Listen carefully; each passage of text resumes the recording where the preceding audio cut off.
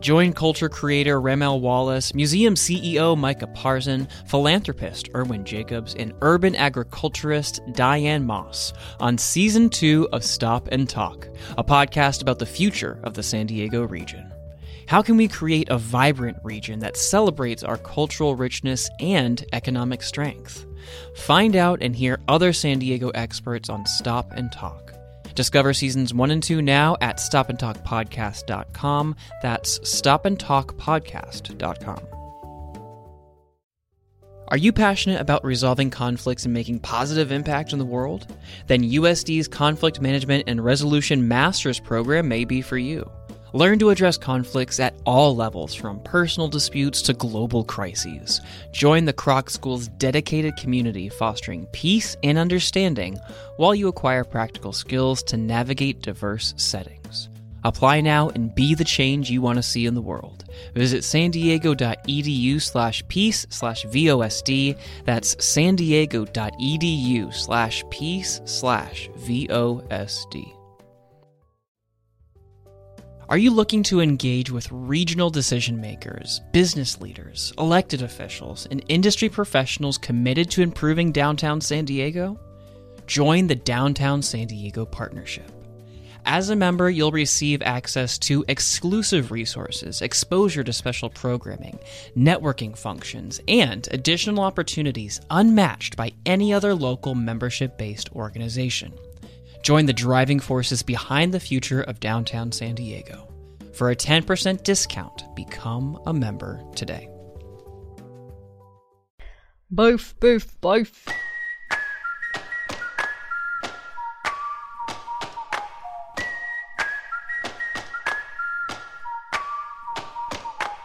Welcome to the Voice of San Diego podcast in partnership with News Radio 600 Kogo. I'm Scott Lewis, the CEO and editor-in-chief at Voice of San Diego. Very excited to be back from the Thanksgiving break, joined as always by the managing editor, Andrea Lopez Villafana. What's up, Chamaca? What's up, Lewis? That was good. Reporter Jacob McQuinney. Hello, Jacob. Hey, Scott. How's it going? Very well, thank you. It took you a while to get in this headspace. How are you feeling now? I'm very excited. I'm very excited to be back here. Feeling the zone. Making the show happen. Coming up on this show, in fact, this week, it's Beef Week. It's not about the cows. We have collected some of San Diego's hottest beefs. Is it beeves? We still haven't decided. Beefs? I like beeves better. I like beefs. Yeah, from Todd Gloria and his supporters to tennis and pickleball players. We're talking about the beefs in town.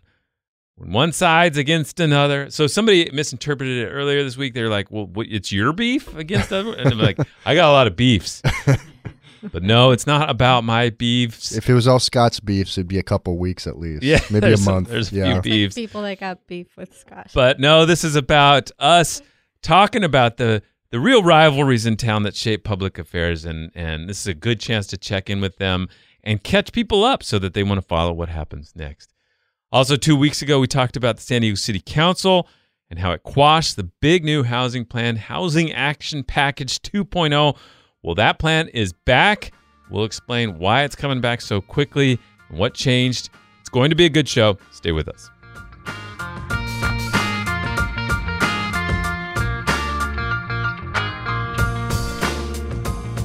But first, we are in the giving season. Voice of San Diego is a nonprofit news organization. I don't know if you've all heard, but we depend on your support. Literally, you walking with your headphones on, playing pickleball, getting ready for the big pickleball tournament, vacuuming the house, driving to a baseball tournament in Temecula, whatever you're doing right now, the moment you get a chance to push the buttons to donate, we could really use it.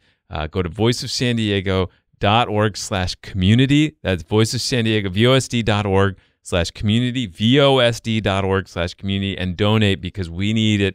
We raise so much of our annual support resources over these 5 weeks toward the end of the calendar year, and we need you to step up if you value this service. We've got a few people who have donated already, and they can put a little note in, and they have. Ed C. wrote, Lisa Halverstad's an amazing journalist and the most incredible person on the planet. Okay. I mean, there's the Dalai Lama and Lisa, right? Agreed, yeah, for sure. Lisa gets a lot of shout outs in these. We have to recognize that, I think. Keith L. writes, Scott plays poker, and I really dig the podcast. I know who Keith is. I see him at these old tournaments. I don't play poker anymore with softballs taking over that part of the brain, but I do I like enjoy. how he didn't say like Scott's like super awesome at poker Yeah. or kicked my ass. Like he's just like, No, I'm you what's just called play a- poker. I'm a You fish. just They play. love me because I Play just poker. lose, and they like, oh, they need people like that to come. Yes. There's a whole thing in poker. You don't talk bad about the people who aren't good because you want them to come play. And so they're all nice to me. They're like, That's come a on. that's a very good strategy. Yeah. Come play with Yeah. us. It's You're been a long great. You're doing time. good. You're improving a lot. Scott, I brought you some sparkling waters. Come on. Oh my God, that's how they get you to buy a Yeah. Gucci bag. All right. David T says the journalism is fantastic and the podcast is fire. Keep on keeping on. Thank you, David. Lucy D says, I like the podcast and learn a lot about San Diego while I'm gardening. Keep up the good work. Thank you. And this one is Emily T says, I love the podcast, all of it. Just to be clear, all of it. But especially Andre Lopez Villafana. But especially Yeah, I think you said that last part a little quick. Let's hear it in like That's half like the speed of what you Coco just thing. did. Especially It's like the Landry Coco Lemon. intro. Yeah. Thanks, Emily. Mm-hmm. Thank you all who gave, and you are next. Join the community at vosd.org/community, and maybe we'll read yours.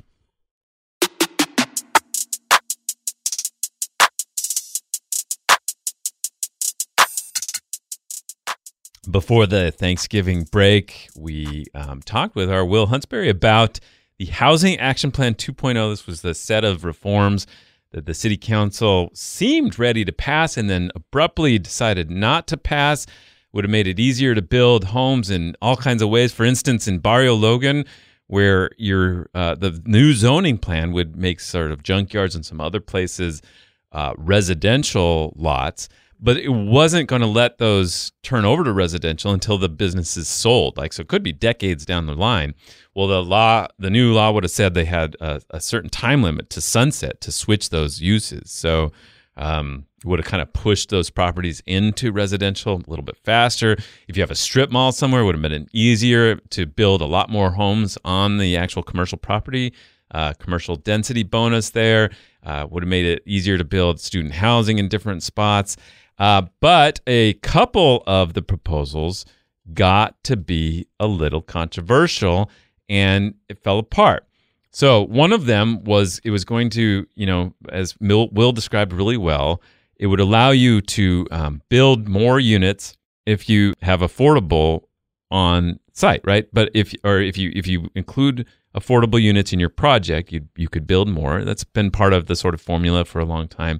But one of the changes would have allowed you to build that affordable housing off-site somewhere else. Yeah. And not just off-site, but like not to the same standards with the same amenities Right. as like what you would experience if it was on-site and you had access to before. Right. And so a couple city council members brought up concern about that after Will's piece about it that he wrote.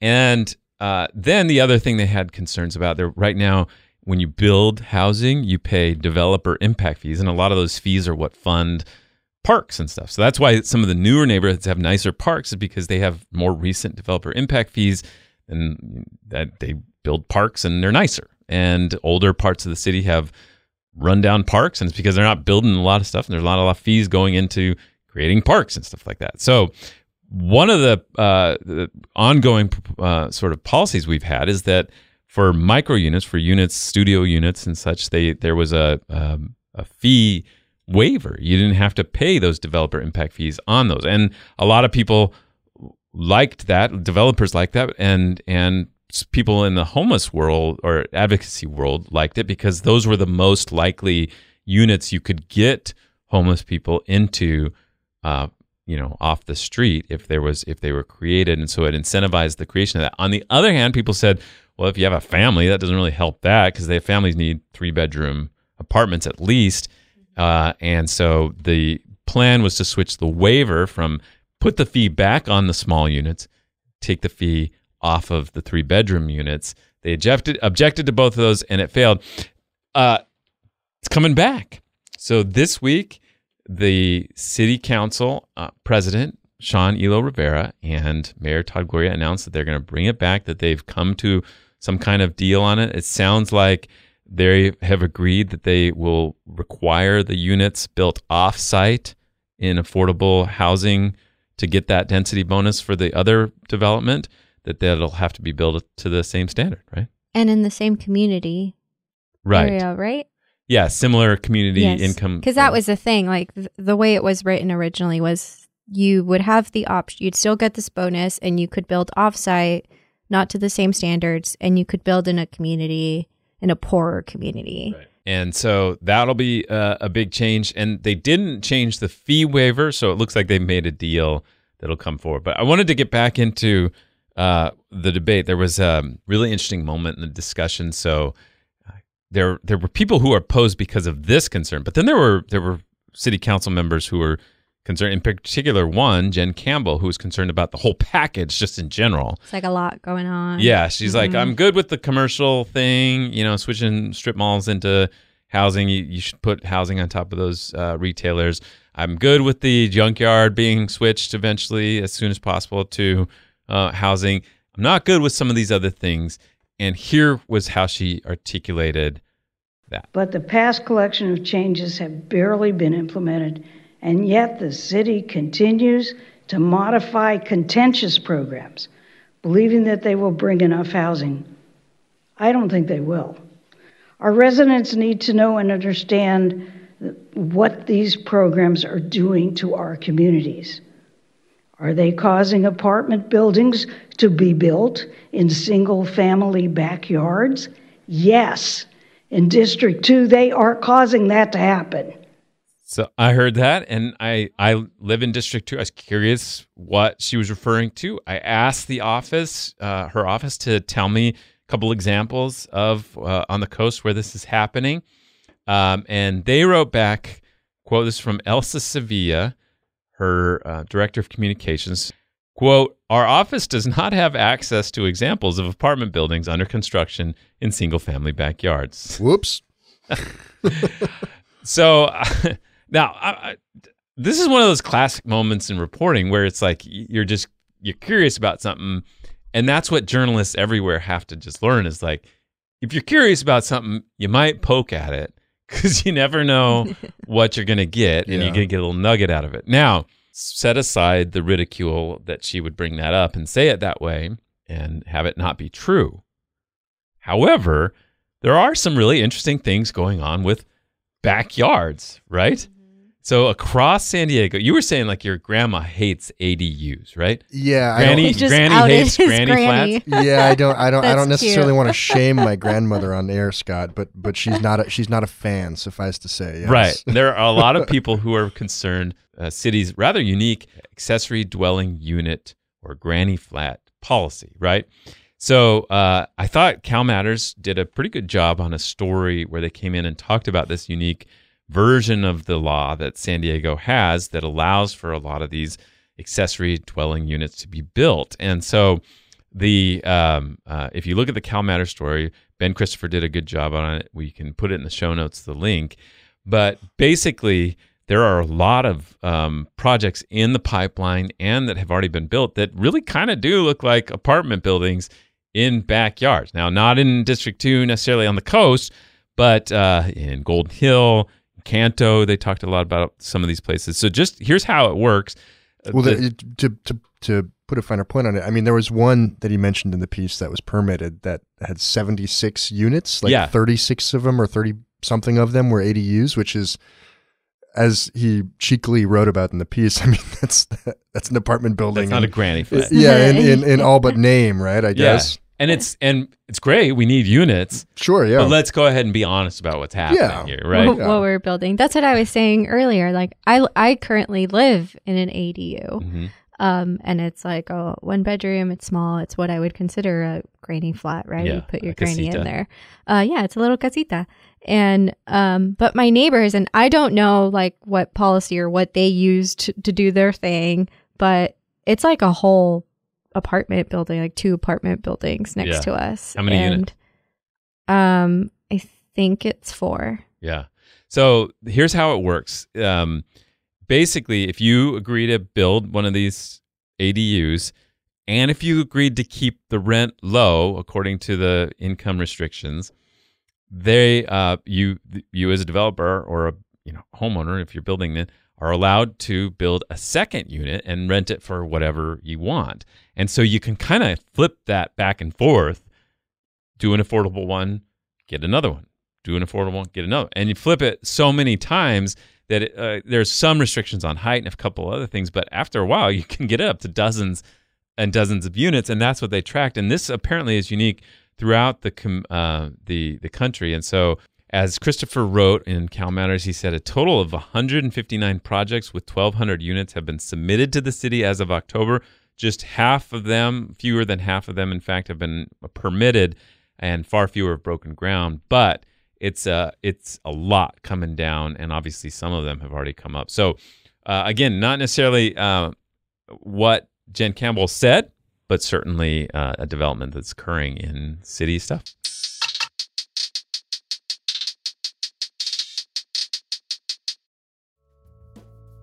Join culture creator Ramel Wallace, museum CEO Micah Parson, philanthropist Erwin Jacobs, and urban agriculturist Diane Moss on Season 2 of Stop and Talk, a podcast about the future of the San Diego region.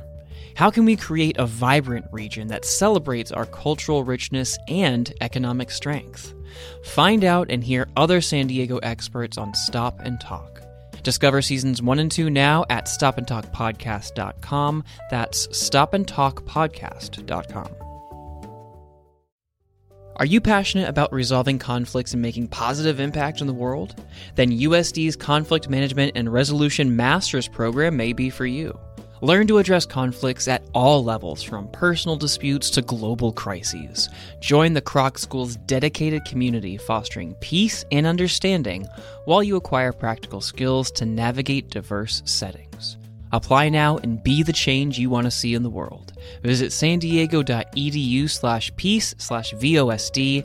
That's sandiego.edu/peace/VOSD. Welcome to Beef Week.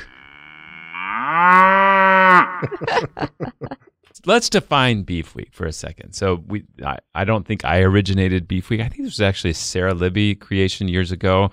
The idea, of course, is not about steak. It's not about cows. Beef. This is the beef you might have with somebody, but it's not about a single dispute. It's not about like a neighbor suing a neighbor over a fence. It's more about neighbors who have been warring for years about some sort of core problem they have with each other, and then the disputes that result from that. It's like a source of disputes. Mm-hmm. It's like the sea lions in La Jolla versus the La Jollans. Like there's a lot of disputes between them. La Jollans hate sea. I feel like almost, well, I guess you're right. I didn't know that was a beef. But I feel like there's a parallel beef between like the sea lions and the tourists or something. Yeah, that's what I thought the beef would be. Yeah. I mean, we're all animals. I guess they do kind of smell a little bit, but they're damn cute. Well, there's the problem with the seals. Sorry, not the sea lions. They're different. The seals at the children's pool is that the children's pool was supposed to be for the children. And then the seals came and they're like, well, actually, it's a good place for us to lay because it's nice and calm. Aww. And then they poop so much that it's so bad for that water right there that it's now pretty much off limits for bathing. So there is beef between the La Jolla children and the seals. Kids have so many places to seals. go. Yeah, I vote for seals too, for sure. 100%. So that's a long-standing beef. Uh-huh. And there's more. So you guys have divvied up the beefs that our staff did. Beefs. Look, this was unquestionably a way for us to kind of take a breather for the week and get people caught up on some of their Don't tell them investments. that. Sorry. But part of my fundamental belief as a journalism leader is that you need to have moments where you catch people up on the storylines that they're following so that you can like tell more updates, so that it drives demand for further coverage about some of these stories if they understand what the underlying issues are, right? The worst thing is like when you come across one of these beefs and you immediately know it, and like you watch like trash reality TV, you know, like a clip of the Kardashian sisters fighting is like really funny and interesting, but then you're like, well, why are they fighting? And like there's no context to like, well, this all started when, you know, so and so whatever. Right. And that's like kind of what we're doing here. There you go. So what do you want to start with? Which beef? So our Tigges Lane, she's our North County reporter. She's been covering Palomar Health, and she's been writing different stories. There was like a change with like who provides certain doctors that some of the board members didn't agree with. Well, let's stop for a second. What's Palomar Health? Palomar Health is a public health care district in North County. They have campuses in Escondido and Poway. So North County Health Care District. Mm-hmm. And so Tigges has been following different things. If you've been following her reporting, she wrote about how the healthcare district itself is dealing with some financial issues. Right. And just to be clear, these districts are public government entities, just like a water district or something. Yes. And then they hire hospital, either themselves or contractors, to run hospitals in the public good. Mm-hmm. And that's part of the point, is that, you know, these neighbors decided they all need a hospital. They get together, they create one of these districts. It's funded in part with public resources, and then they use all that to create these hospitals that provide health care. So and because of that, the board members of the hospital are elected. Exactly. Because it's a public hospital. Mm-hmm. So yeah, Tigges has been writing, you know, lots of different, you know, disputes and long-standing tensions between the hospital's executives and two of the board members. The board members, the majority of them tend to go with what the hospital executives want. You know, they pretty much tend to agree, but then there's like two board members who, you know, are constantly questioning the actions. And part of that, which is funny, like we're kind of involved in the beef, is that the board members have gotten in trouble, the ones who oppose a lot of the moves, for speaking to us and speaking to the media, for speaking to KPBS about issues within the hospital. So they've, you know, taken votes of no confidence against these board members. Tigges recently reported that one of the board members is suing the hospital because she's arguing that, or she's arguing on First Amendment grounds because she spoke out about terms of use agreement that you had to agree to if you wanted to enter this like public hospital's site. Mm-hmm. And so she spoke up about that. She talked to Tigges about how, you know, she didn't agree with what the hospital had done with these weird terms of use agreements. And so now she, you know, is being told that she shouldn't have spoken to the media without connecting with the hospital's media group. So, right. So lots of little stuff. And the latest board meeting was pretty heated. They had to take a break kind of during the meeting to make sure everybody's nerves were calm. You just talked about the website dispute, and we made fun of this a few weeks ago, where that you had to agree that you wouldn't take information from this public website and republish it to have access to the site, which is insane. And it wasn't like any website or any sort of like online thing has a terms of use agreement. Right. But it was like a full on big pop-up. Like you go into Palomar Health, whatever.com or .org, whatever it is, like this pop-up comes up and you cannot access anything unless you agree to it. Which is all insane. But that's a minor issue because they're also arguing about the fundamental finances of this organization, right? Mm-hmm. Like the executives are like, we're good. We got tons of money coming in. and it's not so clear that they're all set. And they have a tremendous amount of debt they have to deal with. Yes. And one of the board members who Tigges has spoken to and included in some of her previous coverage, who has, you know, kind of been scolded by the other board members for speaking. You know, he's concerned with the financial situation and he feels like he should be free as a board member who is elected by the public to speak out for, what he disagrees with and what the hospital is doing. Otherwise, what is the point of being elected? Doing? Right. All right, that's a good beef. It's a good beef. Yeah, check that one out. That was Palomar versus board members. Was that right? Mm-hmm. All right, you got one, Jacob? Yeah, I got a beef for you. Okay, so what is San Diego's biggest crisis, would you say? And I know, Scott, there may be an urge to say something about palm trees or eucalyptus, but it's not that. Well, I'd probably go with like homelessness and the cost of living. Homelessness? But here. Do you want my ranking? Yeah. Let's hear it. Let's hear the definitive Scott Lewis crisis. All right, ranking. Definitive Scott Lewis crisis ranking in San Diego. From most serious. From least serious to most serious crisis. Okay, and again, San Diego. so how many do we have here? Serious. Yeah, I'm sorry, I couldn't find any light ones. The I think like least number 5. I got infrastructure rot. So I'm thinking like the stormwater system, the parks are a disaster. The public restrooms are disgusting. In particular, the city of San Diego, the older neighborhoods in particular. Yes, exactly. If they're open at all. Yeah. Like Morley Field, places like it's just like, come on, these are pretty gnarly, really great places. Yeah. But you should have a comfortable place to do things. The past couple of years, we've gone to Morley Field for essentially 4th of July. Us and a bunch of friends. And the past 2 years, the bathrooms have been locked on 4th of July. On 4th of July. On 4th of July, and there is just like a mountain of gross. Don't items. I went to East Lake for a softball tournament, and the bathroom there was like whoa! It was just like I just wanted to be there all the time. I was like, this is wonderful. I should just hang out here. It's just, why can't we have nice things? Okay, number 4.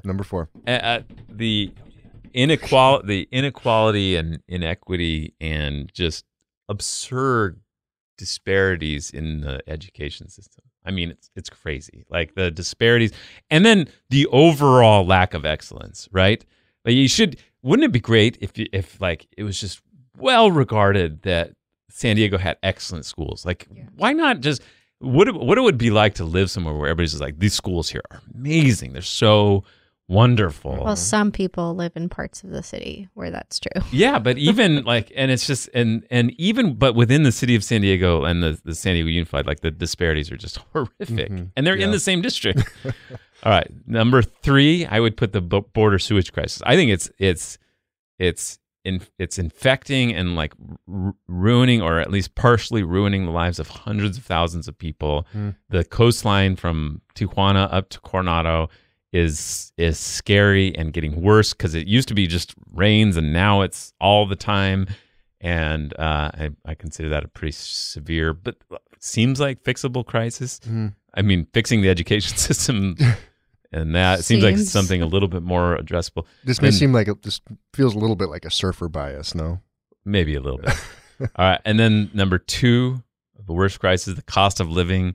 Now, this is the housing, but also the highest water rates, highest electricity rates, gas, storing, insuring, and maintaining vehicles, public transit, lack of availability. It's very hard to live here. And as somebody who's an employer and other things, it's something that keeps me up. And then related, but I think it's got to be its own category, is the number 1 crisis, homelessness. Homelessness. So, sorry. Do you have somewhere you were taking that? Yes, I do. Okay. Have you heard of pickleball? It didn't make us top I have. 5. I'm a new fan of the ball that you pickle. I suspect you might be going where I think that this is the real crisis in San Diego is lack of availability of pickleball courts. Not only that, but there are some folks who view pickleball almost like an invasive species, right? It's trying to take over the courts of the native species, which are the tennis players, right? And so the palm trees of the paddle sports. Yes. And so they're not trees, they're weeds. But for a couple of years now, pickleball has been, believe it or not, the fastest growing sport in the United States, which I can't believe it, but believe it or not, it's true, right? Yeah. Everybody from LeBron James to Tom Brady have gotten in on buying stakes in pickleball teams, which again I just cannot believe. But Well, here's the way to understand pickleball. Okay. Yeah. Okay. Let's hear it. It's so tennis is hard. Like tennis, if you want to like play an enjoyable round of tennis, you need to like practice. Okay. And this is sounding dangerous. You might get attacked by pickleball players depending on how this ends up. Well, that means you have to like go through months of uncomfortable and awkward training. Mm-hmm. And then you can start to have a good like tennis experience, right? Pickleball, yes, there are obviously experts who are very good who would destroy a fool like me. However, a fool like me can very quickly have a pickleball experience with other people that is very enjoyable and then start to progress rather quickly. So it's lower entry point is what you're saying. It's an accessible sport. Mm-hmm. Well, that makes sense. Except for the availability of courts. Yes. Okay. So pickleball, fastest growing sport in America. You would assume in a place like San Diego where there's sun and beautiful weather that we would have a robust option of pickleball courts. But for very long, that has not been the case. And so what have pickleball activists done? These radical fellows who have seen the demand and felt the cold, shoulder of a government that has not been willing to provide the people what they yearn for, what they crave, which is a place to punk their balls, all day and night. And they haven't mobilized about bathrooms or about plumbing or roads or pollution. It's been about the accessibility and availability of these courts. Kind of ironic. I mean, the demographic of pickleball, you'd imagine they need to use the bathroom more often, but maybe we should. I don't know if we should keep that. Anyway, okay, so this lack of courts, right? It's been a zero-sum game for the pickleball fellas. Essentially, there are not enough pickleball courts, and the easiest thing that they've seen was to take some of the tennis courts. Mm-hmm. And it seemed like a logical thing to them, right? They see these tennis courts, and in their minds, they're underutilized. And they have gone to such lengths to prove that they're underutilized. They've done everything from take screenshots of the court logs for a whole year. They every single night to show that these courts are not used all the time, right? They've hired drone pilots to surveil courts from the skies to show that these courts are underutilized and that the pickle fellas really should be the ones who are benefiting from this prime real estate. This is like receipts. Yeah. Oh yeah. I got a front row seat to this because I'm involved at Robb Field in Ocean Beach. Okay then. And that's where, this really the pickleball guys zeroed in on Robb Field and said that's where we need to put the pickleball courts, and the fight between them and tennis actually forced the city to open up the long-term plan for Robb Field and include pickleball in there. But that was a vicious fight between each other. Both sides were really tough on each other. Yes, they were. And part of what is going on here, right, is that there have been some courts that have opened up, but what pickleballers want is kind of, as I wrote in this piece, a sort of like pickleball mecca, right? They want this place where pickleball pilgrims will travel from all around, and where they can convert new picklers to their sport of choice. And they saw Peninsula tennis courts at Robb Field as the perfect foundation for this new metropolis of picklers. And they what they ended up finding when they tried to push that door open was staunch opposition from the tennis players. And so over the past year, this feud has really gotten to a fever pitch, right? There was a sort of like radical pickleball play-in protest that happened. Police were called. All throughout this time, tennis felt people have been pushing back. Pickleballers have been showing up to Parks and Rec meetings demanding change, and felt really like the city has been, and Stefan Boylan, who runs the San Diego Pickleball Association, has said it explicitly that he feels that the government apparatus of San Diego is in the pocket of big tennis, right? And so there's civil rights have evolved to needing to deal with this. This is the new front. It's the have and have-nots courts, right, of courts to play on. Now, they did get a huge win at Barnes Tennis Center, where they've opened up now 20 courts, I believe. 19. Sorry. Don't get ahead of yourself. But it's also good there because there's also a side dispute, right, about the actual noise, like the So pickleball does have a very distinctive like plinking noise when you hit these wiffle balls against the ground. But I will say that even these new courts, it didn't really get to where the picklers wanted, right? Yeah. It wasn't this mecca. It wasn't a club run by and for picklers.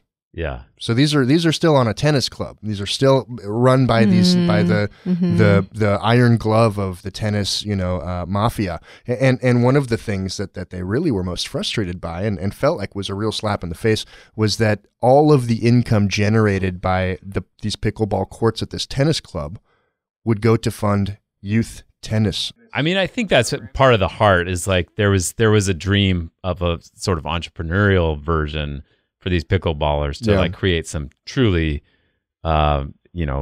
profitable enterprises that aren't going to be necessarily possible right now. Yeah, and like you said, there is this long-term plan to really bring even more courts to the Peninsula Club over at Robb Field. But on your list of San Diego's greatest crises was the infrastructure rot, and so there probably is no hope that these are going to happen anytime soon. The director of the Peninsula Tennis Club at Robb and Stefan Boyland had engaged in mediation because this feud had gotten so just toxic, right? They didn't really agree to anything, but they both agreed that it brought the volume down a little bit. Yeah. But anyway, so pickleball is the king in waiting, and we'll see if tennis is willing to give up the crown. Well, that's another beef and has led to a lot of disputes. Seems perfect. Great job. Thank you. All right. What's up with yours now? Great beef. Great beef. It was a good beef. I'm going to tell this one as Ulises told me when he saw our Instagram post. He said, "Did you know that SoCal's water wars threatened to tear San Diego apart?" I was like, what? He's like, yeah, they're beefing. I was like, they're beefing? He's like, yeah. It all started with 2 rural community water districts. That's as far as he got. So let me fill you in. Yeah, I see what you're doing. It was good. So this is something that our Mackenzie Elmer environment reporter has been following, but Scott's a bit of a nerd on the water world as well. Very familiar with the beef. I thought she did a good job of explaining how interesting this fight is. So we've talked about it a number of times. These 2 farming water districts in north part of San Diego County have now voted to leave the San Diego County Water Authority, and they're in the process of making that divorce final, where they'll go instead and buy their water from Eastern, which is a Riverside County district, which is connected to the Metropolitan Water District, not affiliated with San Diego County Water Authority at all. Now, why this is so interesting is it really is a long-standing debate. It's not just about this beef, this particular dispute, because they have been frustrated that these 2 water districts in particular, that the water authority has been so obsessed with securing water and water reliability from investments in infrastructure here, but also in purchases of water rights from the Imperial County, that all of that has led to just billions of dollars of debt and higher water rates, which has made it very expensive for them to keep farming. And so that is the dispute, and that's what's interesting. But what she points out, I think, and explains really well in this Beef Week entry, is that this is a big issue. This isn't going away even with this divorce. Now, the Water Authority passed or helped pass legislation that will make it much harder for future districts to leave, because the entire county would have to vote to allow them to leave. And that's what they tried to stop Rainbow and Fallbrook from leaving. Yeah, they tried to get that legislation passed before that happened, but they weren't able to do it. But that underlying tension about these mostly farming communities who want the cheapest water possible to keep farming, and these urban areas that are also, trying to make sure that there's enough water into perpetuity so they can keep building businesses, biotechs, infrastructure, universities, housing, all these things. But then there's also this other part that's creating a tremendous amount of tension that's adding to this, which is that San Diego is using 30-40% less water than it did over decades ago, and that's because we're getting better at using water, but also because we've priced out a lot of the farmers, and so not using that water means we pay less for it, which means that the debt that they already built up to build all these things still has to get paid, so they have to raise water rates even more. The girl math is not math in here. Yeah. So, oh God. So the bottom line is that we talked about the cost of living earlier. This is a big part of it. There's, as McKinsey has established, there's no real way for the water agencies to subsidize or help people who can't afford their water bills. And so that needs to be addressed at some point, especially if these are going up.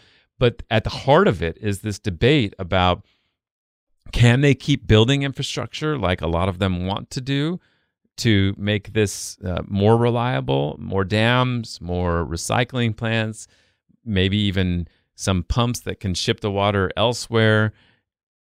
Or are they going to need to stop because they've hit the limit, and the limit has been, sort of signaled by these two agencies breaking away? So it's a big issue, and a great, well done Beef Week entry, I thought, by McKinsey. All right, Jacob, your turn. Let's go. Okay, so another beef here, our last beef. I can't say that it's as important as the pickleball tennis beef, but it probably, some people would say it matters, right? Yeah. All jokes aside, Lisa Halverstadt did an excellent job of breaking down where people now stand on Mayor Todd Gloria's homelessness tactics, right? If you can rewind the clock a little bit, he ran on basically being the opposite of what Kevin Faulconer was, right? Maybe not the opposite, but certainly a big change from where former Mayor Kevin Faulconer was. Yeah, that's so fair. Just to be clear, Kevin Faulconer's whole thing was like, well, he ignored the problem for a long time. Then after hepatitis A and that crisis, he kind of, what we called the Faulconer Doctrine, focused on creating immediate shelters and kind of really pushing people off the street as much as he could with these sweeps. Yeah. So Todd ran on, I guess not the opposite, but a much less of an emphasis on the punitive measures, right? He wanted to get law enforcement sort of out of this homelessness space and focus on providing people shelter, providing people short and primarily long-term access to housing. That it was a housing problem and needs housing to be fixed. Yeah, he defined it as a housing problem, right? And said, we're not going to get out of this unless we build housing. So that won him supporters.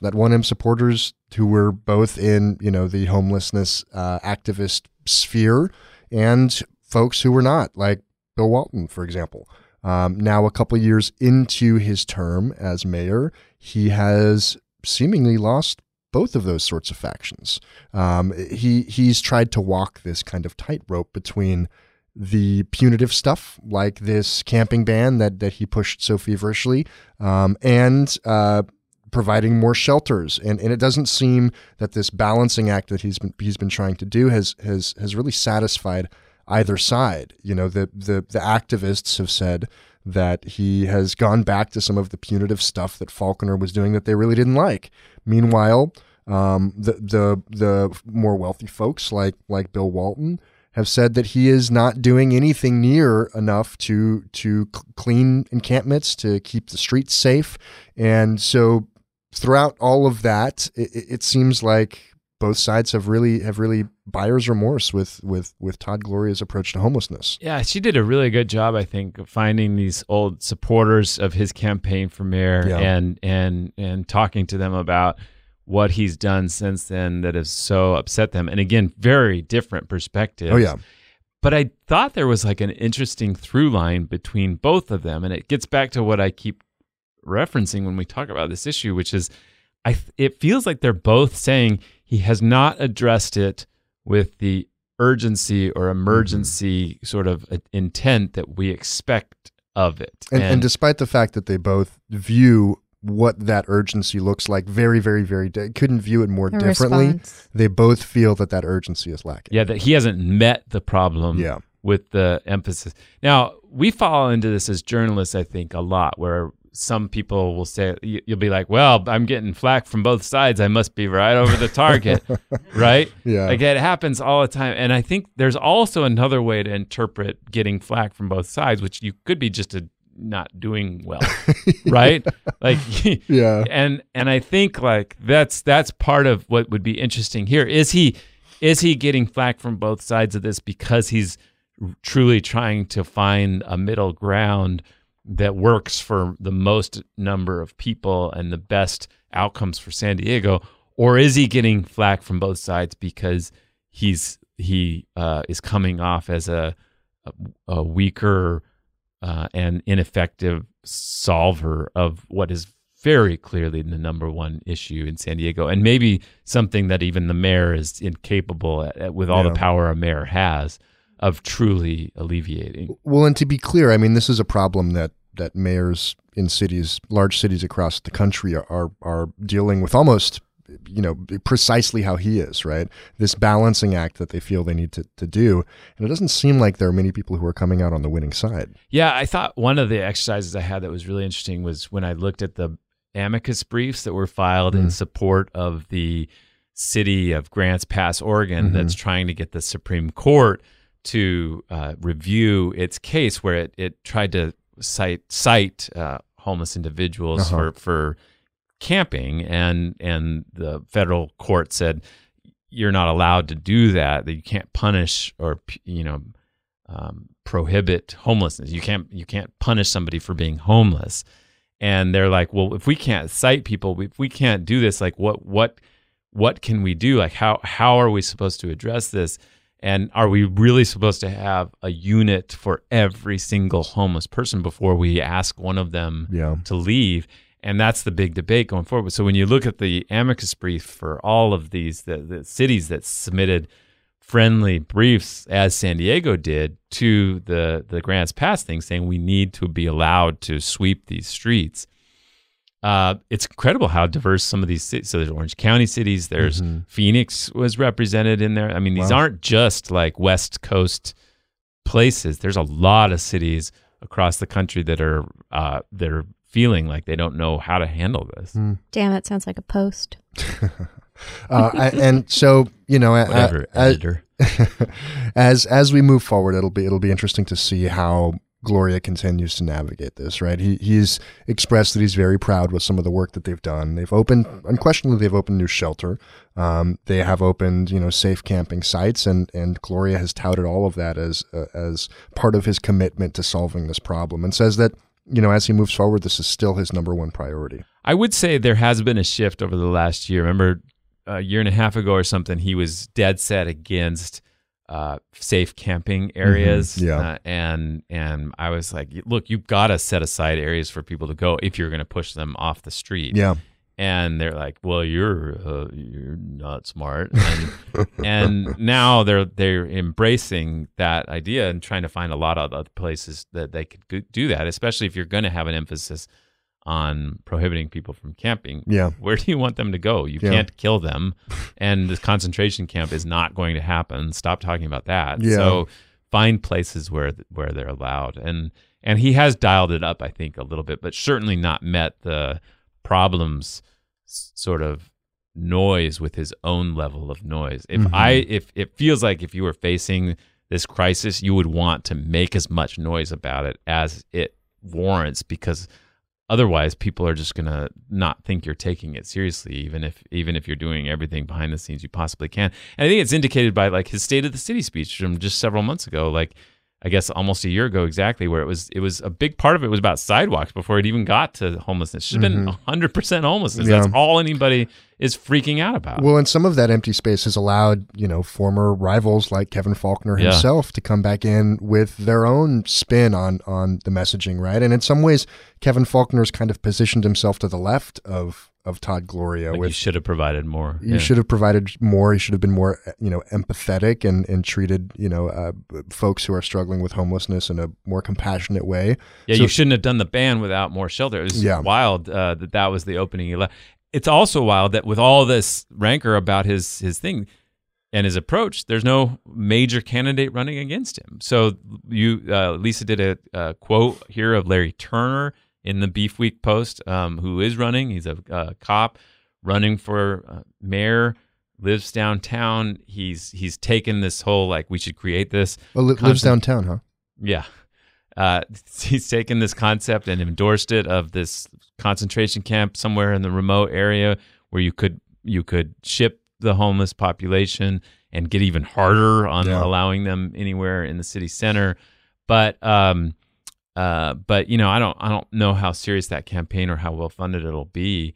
And so it's odd that with all that sort of space he created of opposition, there hasn't been a major candidate to step into it. Yeah. Well, I think maybe his tenure has demonstrated that this job just kind of sucks. He's done a lot to emphasize that point, that this is a very difficult job. Yeah. And it's miserable and you don't want to do it. And everybody's like, wow, I don't want to run for that. He looks miserable. I think he's right. Yeah. Well, it's a great series, The Beefs. You can check it out. We hope you were not only entertained, but also you benefited from learning how they're shaping San Diego. You can see all the beeves at VOSD.org/beef. That's VOSD.org/beef.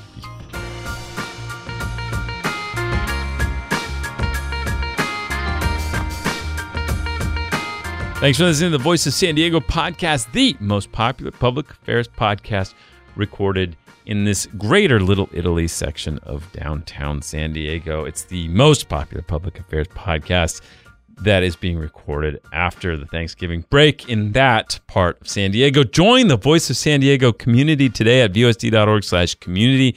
Any donation you make has a big impact on our organization and helps us continue to make this podcast. All the special feature weeks like Beef Week, my politics report, Lisa's homelessness coverage, and all the local coverage you value from our little operation. It does take money to make this possible and to handle all the cost of living issues in San Diego for all of our employees. Again, that's VOSD.org/community. Make your donation there at VOSD.org/community. I'm Scott Lewis, the CEO and editor-in-chief at Voice of San Diego. Andrea Lopez Villafana is our managing editor. Jacob McQuinney's our education reporter. Nate John's our expert producer of this show and makes things work on the site and all throughout our organization. Thanks for listening. We'll talk to you next week.